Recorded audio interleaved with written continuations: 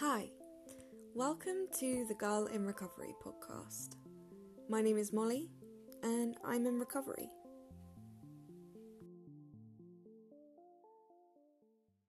Hello! Hi! Oh my goodness, I've wanted to do this for such a long time. I can't believe it's actually happening.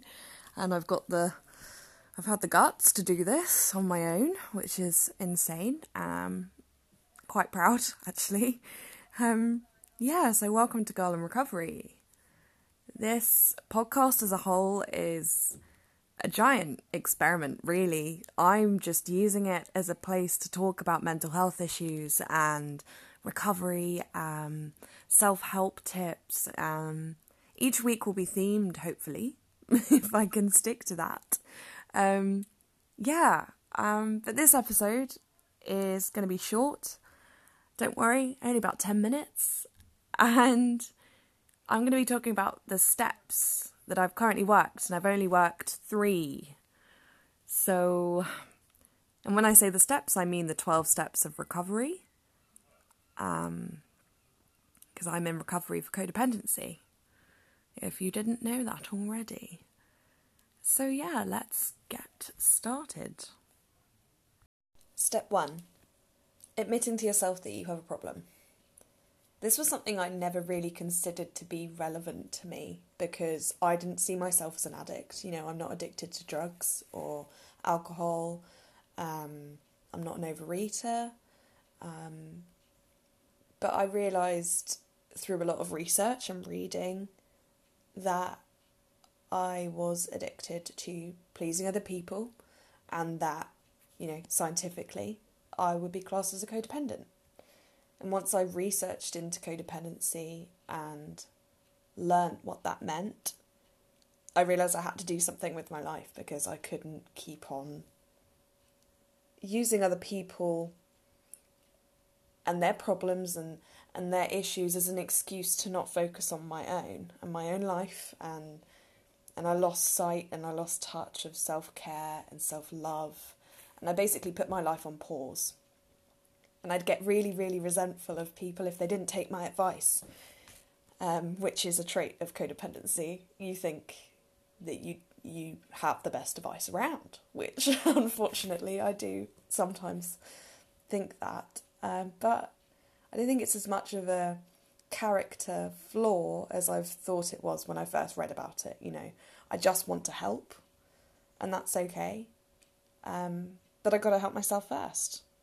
And so, that was how I admitted to myself that I had a problem, and it didn't matter if it didn't fit into the classic descriptions of addiction. I was addicted to pleasing or caring for other people more than I cared for myself. And that's how I finished and completed step 1. Step 2. We came to believe that a power greater than ourselves could restore us to sanity. This step it wasn't hard for me because I've always been spiritual. I would never say I've been typically religious, but I've always felt like there was something there. I'd never believed in a God, but it was always more the universe or, guardian angels I was obsessed with when I was younger. So I think this one I was very eager to, say to myself, right, you're spiritual, so let's ask your higher power to just take the wheel, I guess, and just live each moment and don't put too much pressure on yourself and just kind of believe that your higher power, whatever it may be, it could just be yourself, but believe that your higher power could actually help you, and it really has, to be honest. Step 2 was a big one, even though it wasn't hard. It was such a helpful step for me because it really meant that I had to start paying attention to my spirituality and not just brushing it under the carpet, and I'm very, very grateful for step 2. Step 3. We made a decision to turn our will and our lives over to the care of our higher power, as we understood them. this, again, comes hand in hand with spirituality, which I discussed in step 2, but I think the steps sometimes turn people off because they do mention God, or God as we understand him, or higher power, and I think people think that it's going to be a lot more, maybe, I don't know, Christian or religious, but there is so much freedom in just choosing who you think your higher power is. And as I previously said, it could be yourself, or, a friend, or the program itself. And for me, it's definitely the universe, or the universe as I know it, and my recovery group, because they are helping me. So step 3, I just said to myself, wow, okay, these people are going to look after me. That's my phone going. These people are going to look after me. The universe has got a plan. And step 3 was done. Step 4, made a searching and fearless moral inventory of ourselves. This is the step I'm currently on. It's really hard. I didn't think it would be this hard. And for the first 3 steps, I flew through them really. And then I got to step 4 and I was like, oh, okay, this is when the work begins. This is when we start using our brains and working on ourselves. And wow, people told me recovery would be hard and I didn't quite understand why.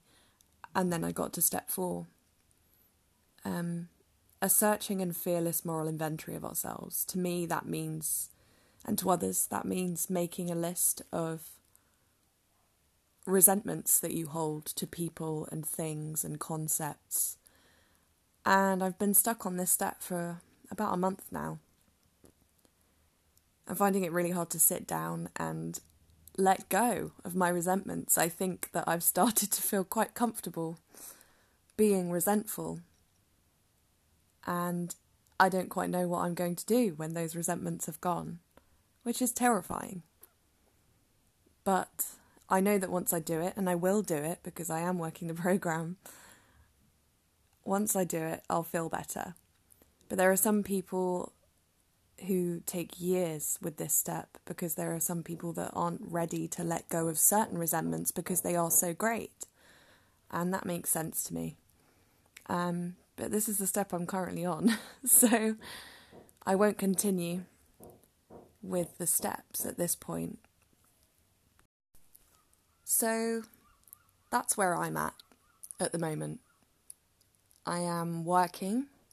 I'm trying to get myself to complete the step I'm on. And I am reading so much about recovery itself and codependency and what I can do to help myself and others without jeopardizing my recovery and my journey.